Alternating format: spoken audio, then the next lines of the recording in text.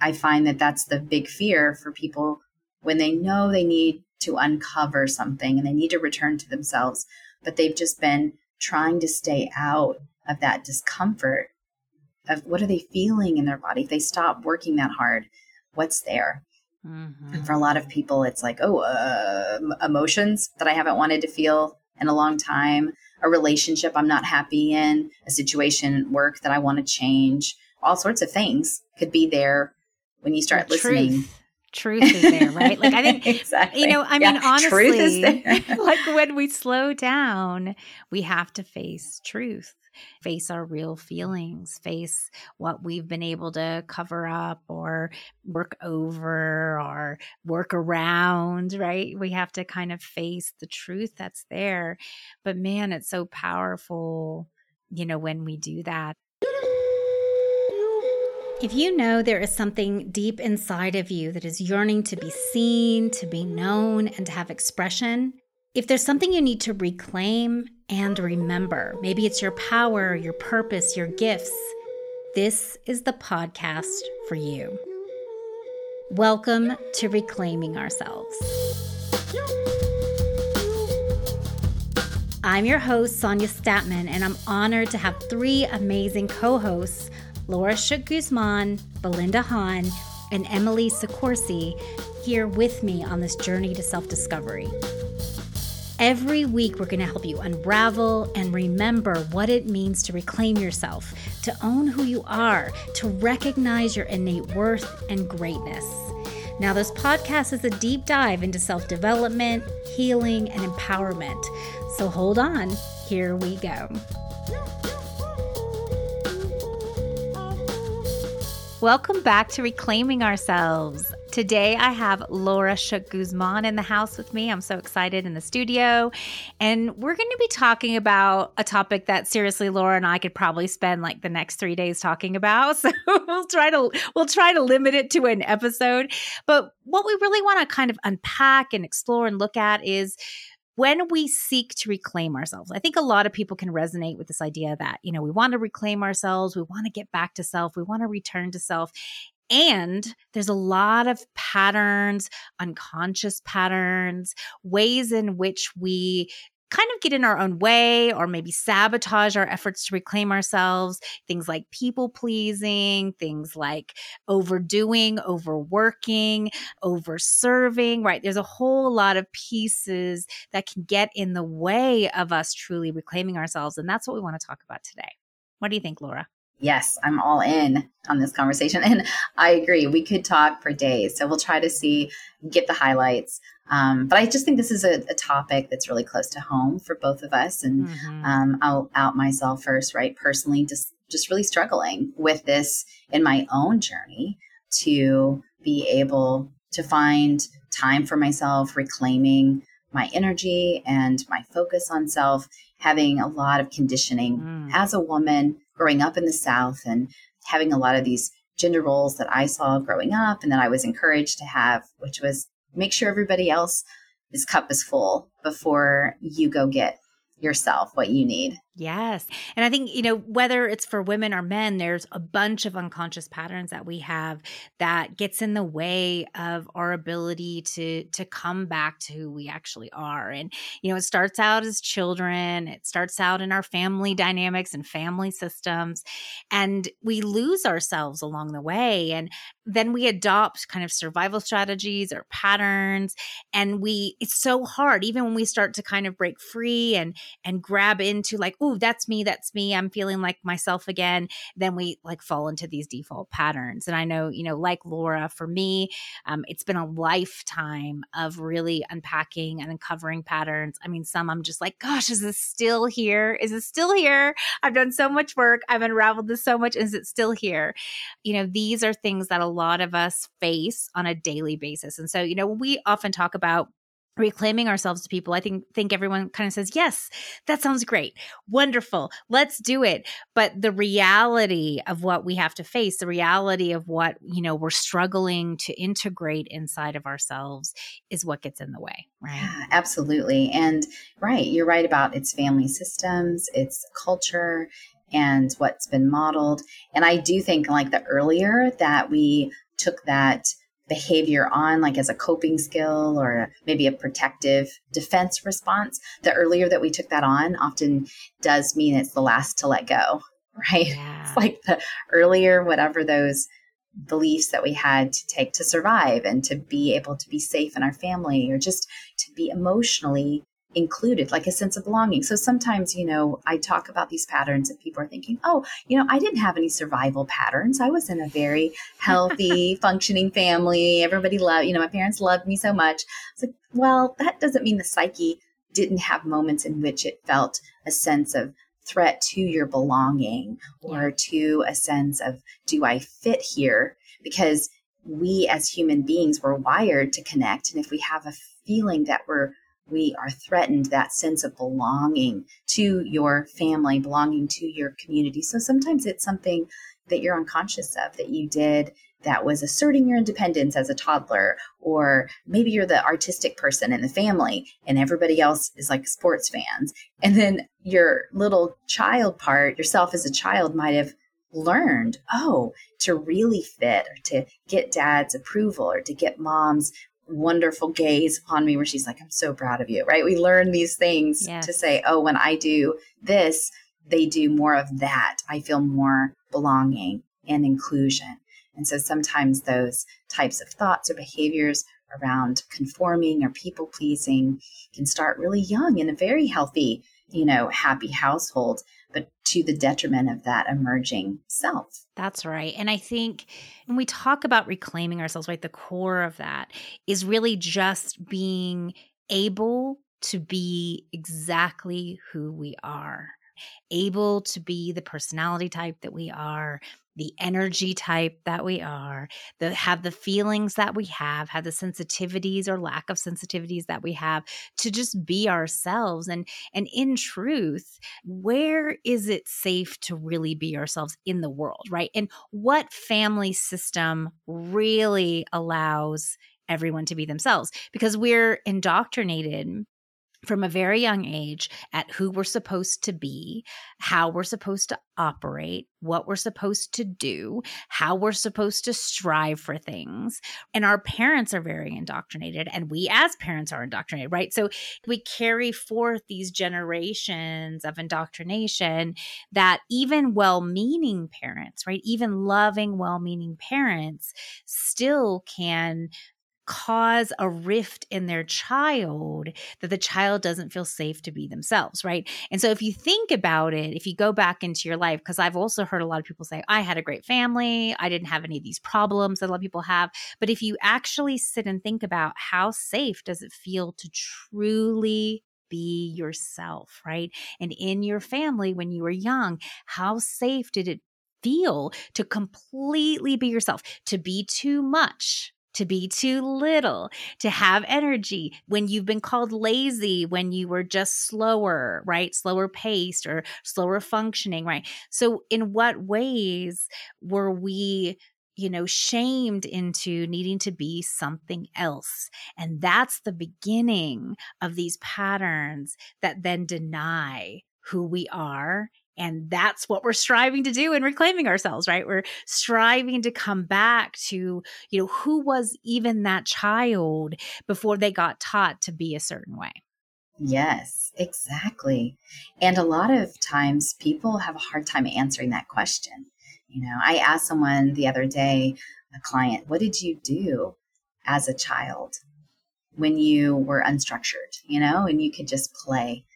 And they really struggled to remember like what that was like to just pursue a desire that came from an innate curiosity, that wasn't about performance or about doing the right thing.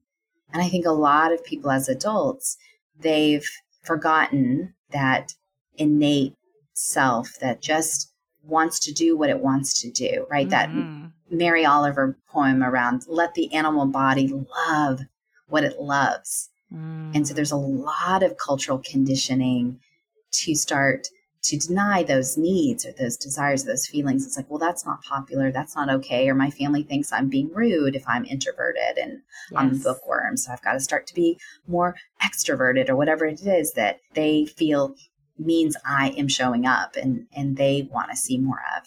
Yeah. And so when we are in our relationships with work, then we might be overworking, afraid to speak our truth, feeling like we're afraid of disappointing our coworkers or our boss, when this isn't just about work. This is a pattern that you're carrying from your personal life, from maybe those early beliefs into an environment that you're not getting to advocate for yourself, because there's just like this unconscious feeling of, oh, that's not okay, but I can't really ask for what I want.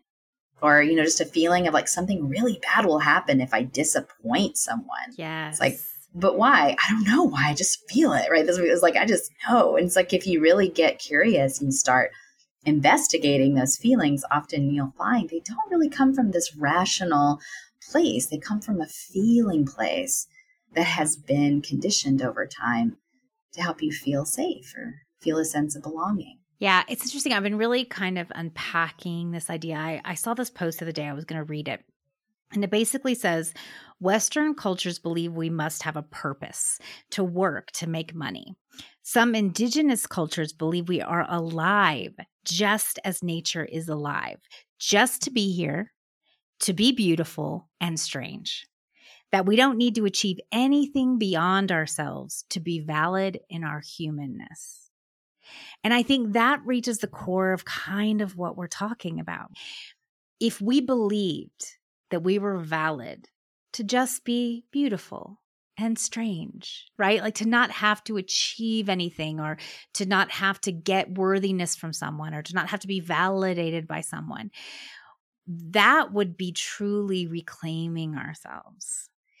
And how often have most of us felt that? I mean, I spent most of my life trying to achieve worthiness, trying to be good, trying to get the unconditional love of my parents, right? Like all these things that I changed about my nature, about my beautiful self, in order to try to capture attention, love, worthiness, belonging, right? These very, very innate needs we have, these inherent needs we have as humans. And, now I'm finally getting to a point in my life where I feel like, wow, I can just be, right? I don't need to achieve anymore. And that really changes the game. And I think what still is getting in our way when we kind of unpack these patterns is we're still looking for some of that, right? We're still looking to belong. We're still looking to please. We're still looking to be validated. And it is in opposition to the task of reclaiming ourselves.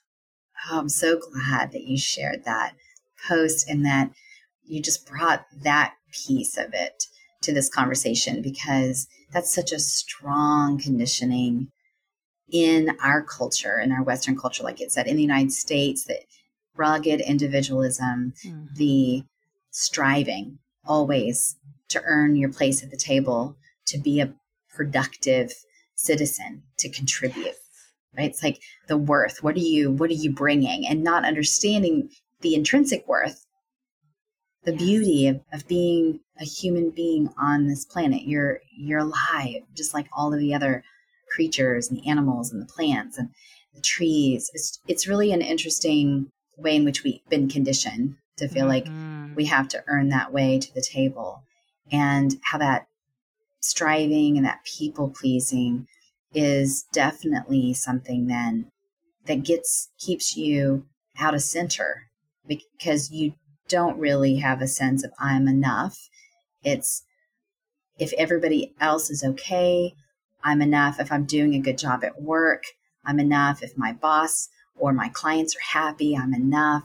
It's just a lot of pressure. And so then, of course, we feel limited in our freedom sometimes to just take a retreat or do things, right? I was speaking to this before we got on the recording, is how even taking a personal retreat for me is an ordeal, is a psychological ordeal of getting my family prepared and making sure that it's a good time. I'm checking. And of course, there's logistics about that. Of course, I have to be this thoughtful partner, but I take it over. I take it beyond just being like, hey, honey, what's your schedule? I'm going to take a retreat. Yeah. It's like I carry so much. And I know that that is because there's a sense of identity to be a good mom, an identity to be a good partner, an identity to be this certain worthy person. That's right. So even like people pleaser, right, is an identity of like, oh, but I am a person that takes care and makes sure that everybody's happy. And if I'm not that, then who am I? That feels really uncomfortable. Yes. And I think it's about the intention. There's an energy at play in all of these patterns. And so we can come from the energy of, I need to feel worthy. I need to feel validated. If I just do this, somebody will validate me. Somebody will give me what I deserve.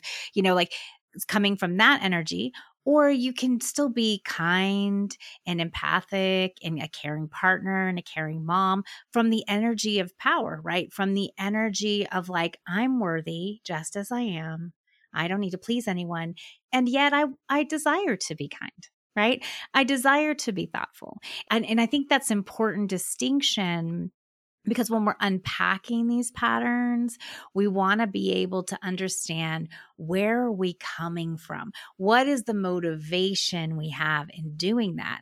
And so so often we have this justification, but I just want to be a kind person, but I just want to not be a selfish person, right? But when you start to unpack, where is that actually coming from? Is it about getting validation outside of me? Or do I feel filled and validated inside myself and it's just about who I want to be? And that's a very honest conversation that we have to have with ourselves, because wrapped up in identity, we often don't want to look at it. I know I spent a long time justifying how I was just a kind person. I was just a giving person, and I am those things. And I was coming from a very depleted place. I was coming from a need to be validated, a need to be loved, a need to belong, a need to be respected. And when I unpacked that and realized that's not the place I want to come from, it really changed things. Mm. I appreciate that, because I think that intention and then checking in, because I hear a lot of pushback with clients when I do say, what would that be like to take care of yourself and to be able to prioritize that? And it's like, but that's not who I am. Like, I'm not the person that does that. Like, I'm the helper. And I guess I'm trying to say too, I hear a lot of people thinking of that as, well, that's not who I am. And also, I don't want that quality, like seeing taking care of self sometimes as a selfish act or as an indulgence, or like, I want to be the helper. Yeah. I want to be the one that is seen as the good one. Yes. As the one who's going to help others and be self-sacrificing. And that's where we get into gender a bit, like where women have received a lot of, rewards for being self-sacrificing and kind of being that person who can fade into the background and be a support. I know that even research shows that women in professional careers, just women that are working compared to their male counterparts, will take on more of the emotional labor and more of the jobs that are non-promotable, because they have that need to just make sure that everyone is taken care of. So even if it's not your job to like plan the Christmas party for your company, then it's like women will step in to that role. Exactly.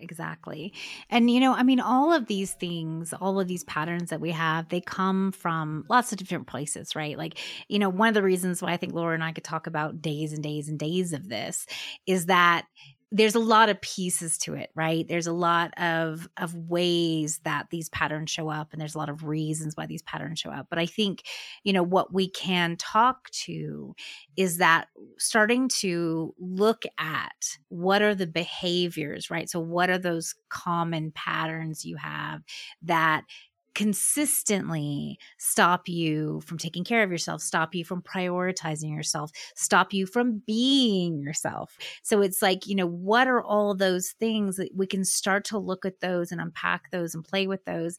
And that has a big impact towards our ability and capacity to reclaim ourselves.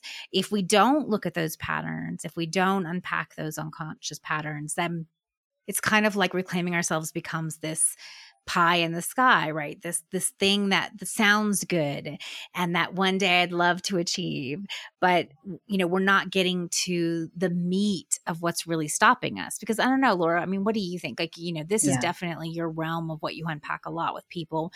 I've done a lot of this unpacking as well over the years with my coaching, but how often is it the patterns that are chronic almost, right, that get in the way of reclaiming ourselves versus like a circumstance or a situation? Yes, very good point. Psychology is based on unearthing these unconscious patterns, because what we do understand is whatever is unconscious is often running the show. It's like the conscious patterns are there, whether you want to acknowledge them or not. Now, when they are emerging into your consciousness, you often have choice. When patterns are in the unconscious, they're usually operating like an automatic, kind of running the background noise here. And it's an automatic where you're not even going to think, do I want to offer to help and maybe choose to be in service of this other when I really want to take a nap? It's like you don't have a conscious choice. If it's unconscious, you're just doing the thing you always do. And when you bring that into awareness, you have choice, really. It doesn't mean that you'll always have capacity or the circumstances will always be in your favor to have that be an easy choice, but it means that you can consider, like, is this really in my best interest? Does this really serve my value? Or am I really coming from a place that I choose to be kind because I have capacity? Or am I going to be resentful because of this? Am I going to be angry underneath my pleasing? Right. That's right. And, maybe it'd be good to kind of call out, like, what are some of the patterns that we've seen in our work with people over the years that really get in the way or sabotage the path to reclaiming ourselves? What are some of the things, and maybe you and I can both name a few, because I mean, there's lots and lots of things that can get in the way, but what are some really common patterns? Well, I think you mentioned one of them just a little bit ago, is this sort of fear of disappointing other people.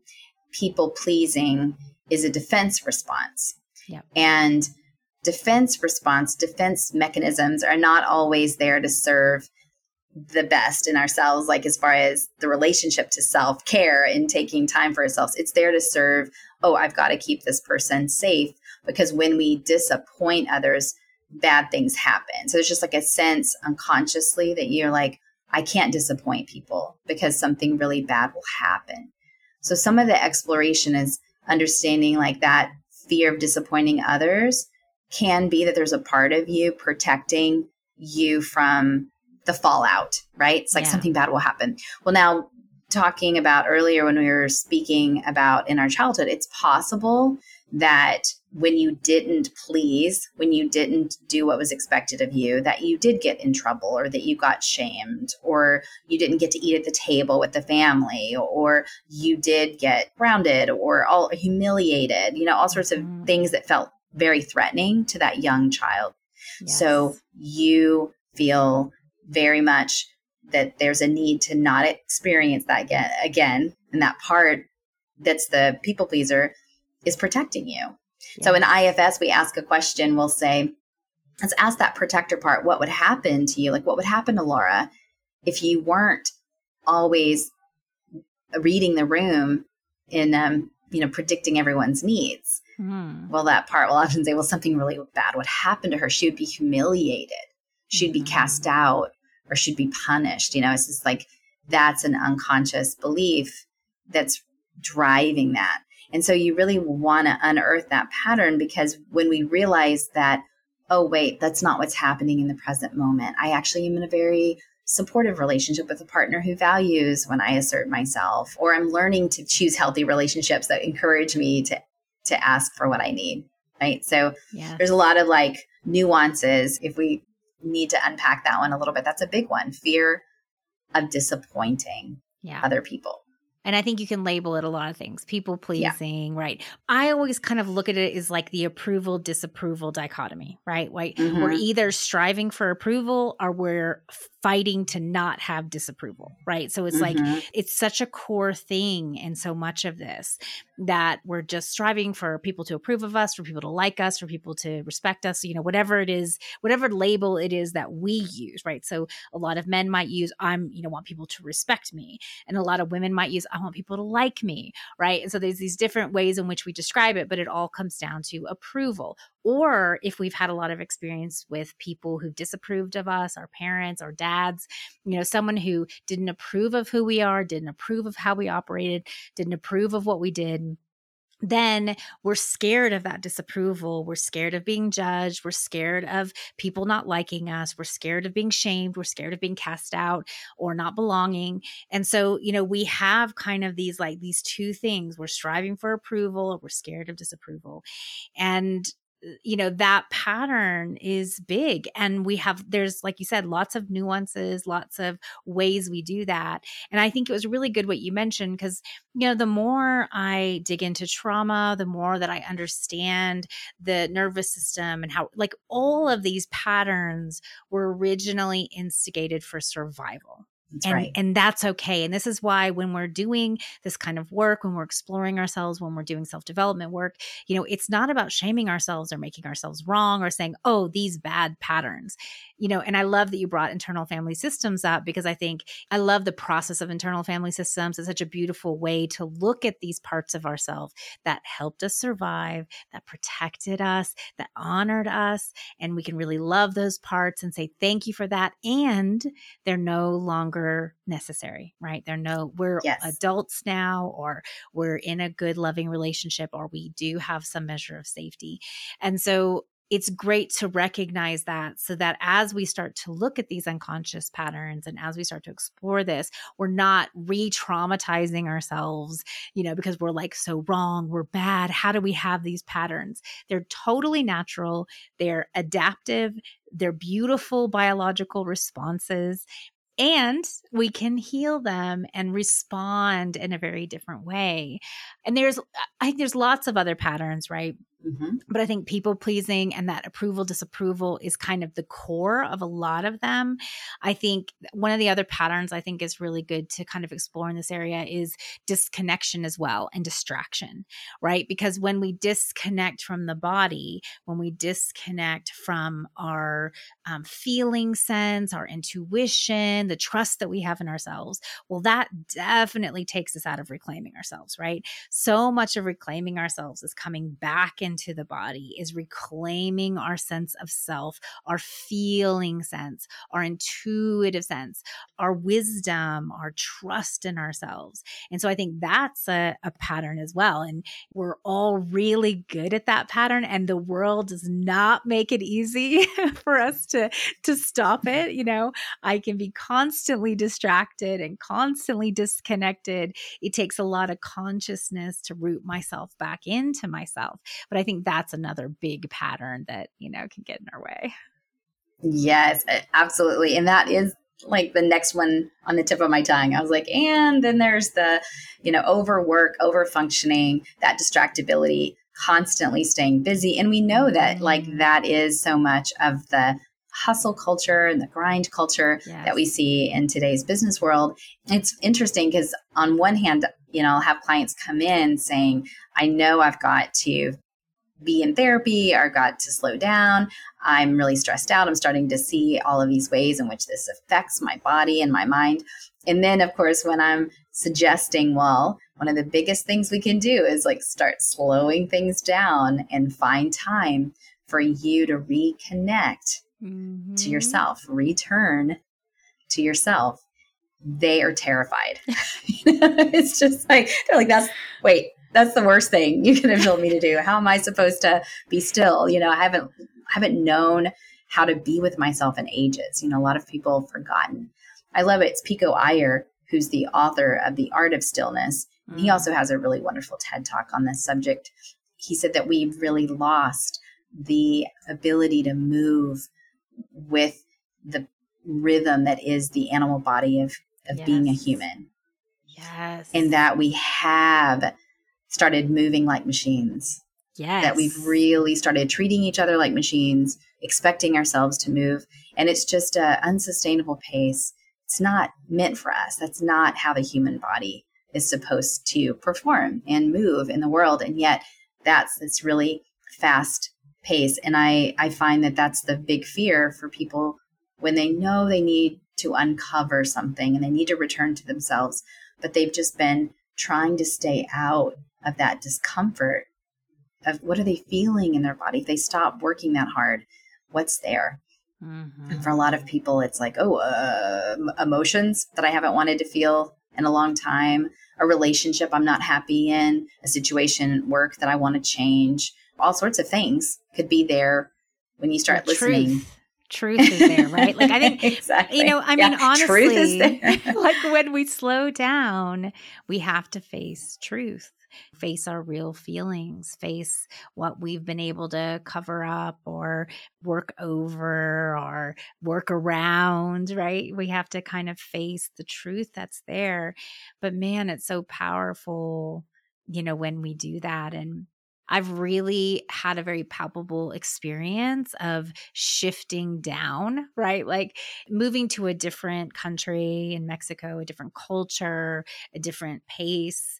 It's taken me 7 months, I think, to truly feel like I am operating slowly, right? I'm enjoying the moments.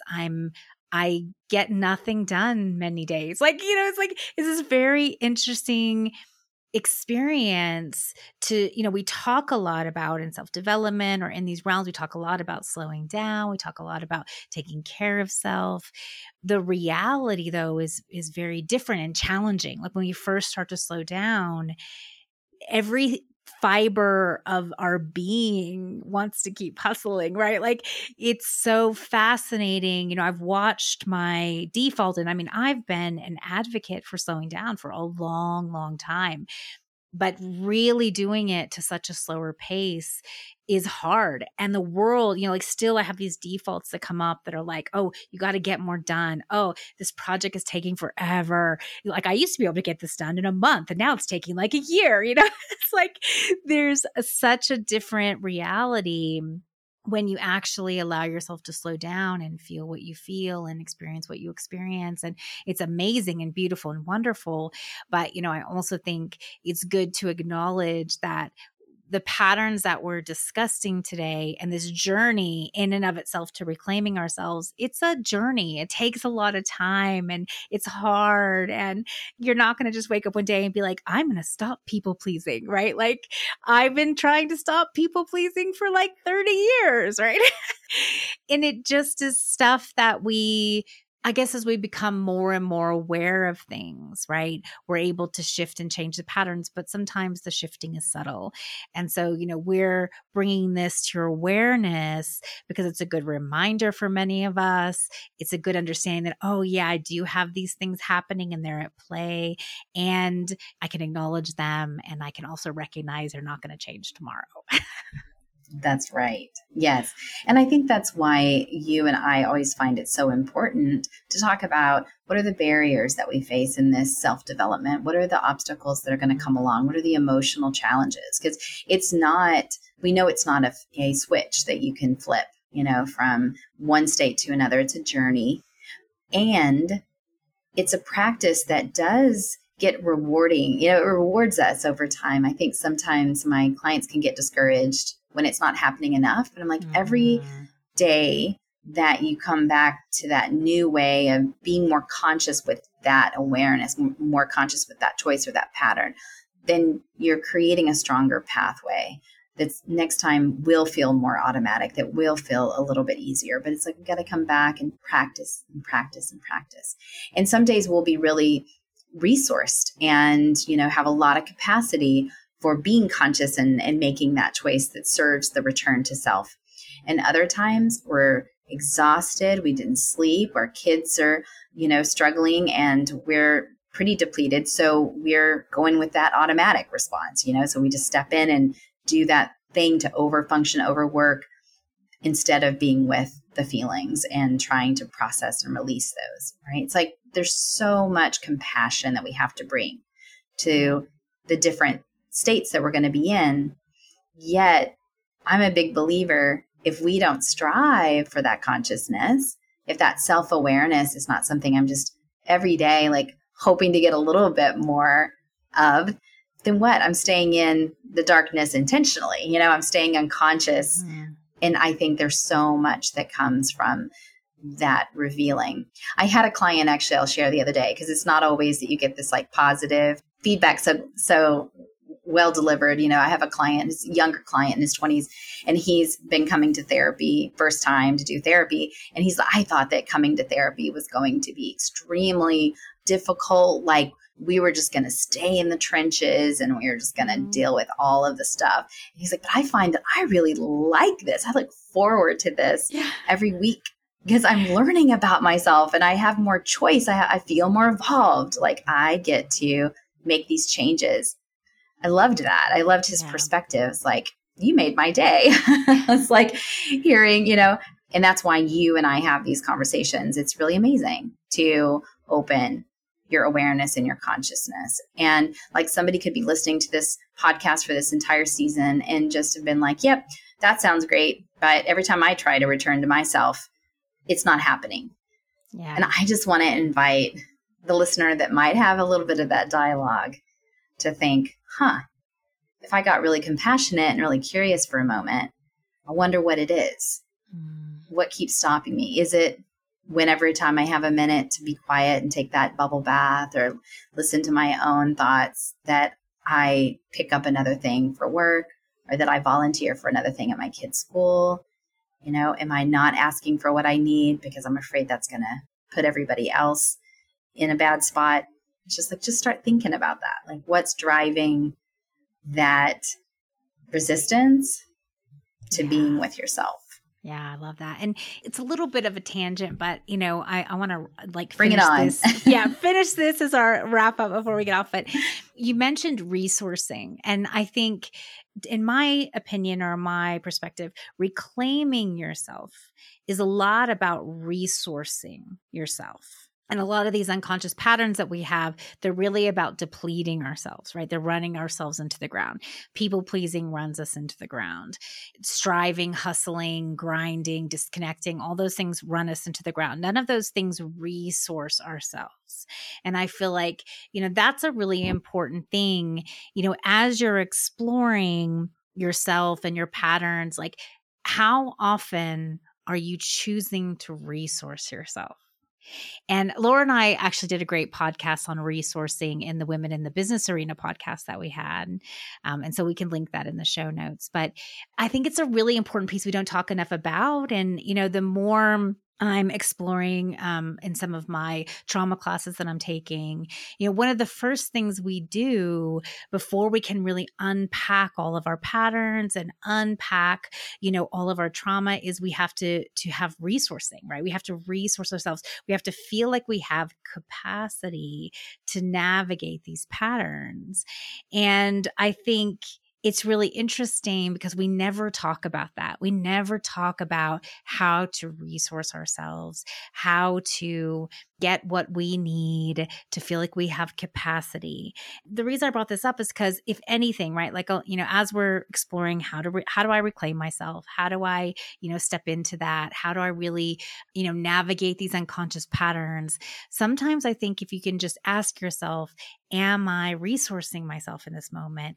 Do I have the resources that I need before I give to someone else or before I people please or before I hustle? Or can I take a step before that to actually give myself something that I need? More capacity, more space, more energy, more sleep, right? Whatever it is. That's a good exploration to look at, you know, how many of our patterns are depleting us versus resourcing us. Yes. I love that. And what does that take? It requires a pause without firing that automatic unconscious pattern. So back to that point of the more, you know, why is this important? Well, as you become more aware, and this is even just mindful awareness, you know, it's like we're not saying you have to dive in to every one of those deeper feelings, but just pausing And because you heard us have this conversation, maybe you're listening and then you're in that situation where you're like, oh yeah, this is a moment. I just pause and I choose to check in. Am I resourced? Right? And that's the question. And that's what I really love about the more self-aware we are, the more choices we have. Yes. Right? Yes. I mean, a truly self-awareness is everything. I mean, in so much of my work, I teach about emotional intelligence, right? In corporate environments or, to communities. Really, I believe emotional intelligence is the solution for diversity and inclusion work. It's the solution for burnout. It's the solution for like pretty much everything, in my opinion. And the core of emotional intelligence is self-awareness. Like, if we all become more self-aware, we will stop burning ourselves out. We will learn how to manage our energy. We will learn how to include people. We'll be more aware of our racism, right? All of these things happen with self-awareness. We'll set better boundaries. We'll even know that we need boundaries. We'll understand we're depleted and we'll resource ourselves. I mean, I truly believe self-awareness is the solution for all of mankind's problems. Like, Yes. it's not a small thing. And we sometimes diminish it or make it this like, oh yeah, self-awareness, great. Now what? Now what? Like it is the what. Yes, it's so foundational. And you're right. And I have that response too from many clients of like, well, just because I'm aware of it, now what? Like, what does that change? And I was like, ooh, don't underestimate the fact that we've just helped make this more conscious in your awareness. And the reality is that just like everything, it takes this practice too, because you're aware of it in this moment as we're talking about it. But then when your nervous system is dysregulated, when you're feeling a sense of emotional or physical threat, then those automatic patterns are still right there and ready to protect you in the way that they know how. Mm-hmm. And so as we ask ourselves, like, what's happening? What's wrong with me right now? It's what is happening. Mm-hmm. Bring it to the breath, calm myself, get myself back to center. And how am I resourced? And then what's really happening so that I can make a conscious choice, what I feel would best serve me in this moment, instead of just automatic, everything's happening before you can even think. And it's all coming from that survival pattern that was keeping you safe for all the important reasons at some point, but you're no longer that child or in that moment or with that person. It's like, what is it like to return to yourself by noticing your present self? Yeah. And when you unravel these patterns, when you unhook yourself from approval or disapproval or disconnection or these things, and you really do come back to value who you are, that's the joy in reclaiming yourself. Like, the whole reason we kind of started this podcast and this process is to highlight how important it is, how freeing it is, how joyful it is, how alive it is when we finally just acknowledge how awesome we are, right? When we finally just acknowledge that this is who I am. And it's absolutely okay. And I don't need to be anything for anyone else. I can be nature, right? That's a good, going back to that quote, I can be nature. I'm beautiful and strange just as I am. I'm not like out there. I don't need to do anything, accomplish anything. I can just be a flower. I can just be the sun coming up and down. I can just be the wind, right? Like, I don't have to have an agenda. I don't have to mean something. That is truly freeing and opens up more choices than you can ever imagine. Yes. This has been really a good conversation because I needed to hear this again too, as I practice more and more. I think as we wrap up the end of this season and even just on the calendar, we've got a 2023 not too far in the future. Yeah. And I'm just thinking a lot about, how these themes of importance of sovereignty and allegiance to self, returning to self, reclaiming our innate wisdom and truth. It's really a beautiful intention for, the new year for me personally. Yeah, I agree. Yeah. And I think, all of the co-hosts and me included, we've all talked about behind the scenes that doing this podcast, having this season has all been a journey for us as well, right? Reclaiming ourselves, reminding ourselves of, what we still haven't reclaimed. Like, it's a process. We're going to unpack a little bit of that, personally in the panel episode. We have our final episode of the season, but it's just a constant journey and process. And I love all these reminders, having these conversations and being part of this process, because I think we all need to hear them. Absolutely. All right. Well, thanks, Laura, for joining me. And thanks so much to all of our listeners. And we will see you next week.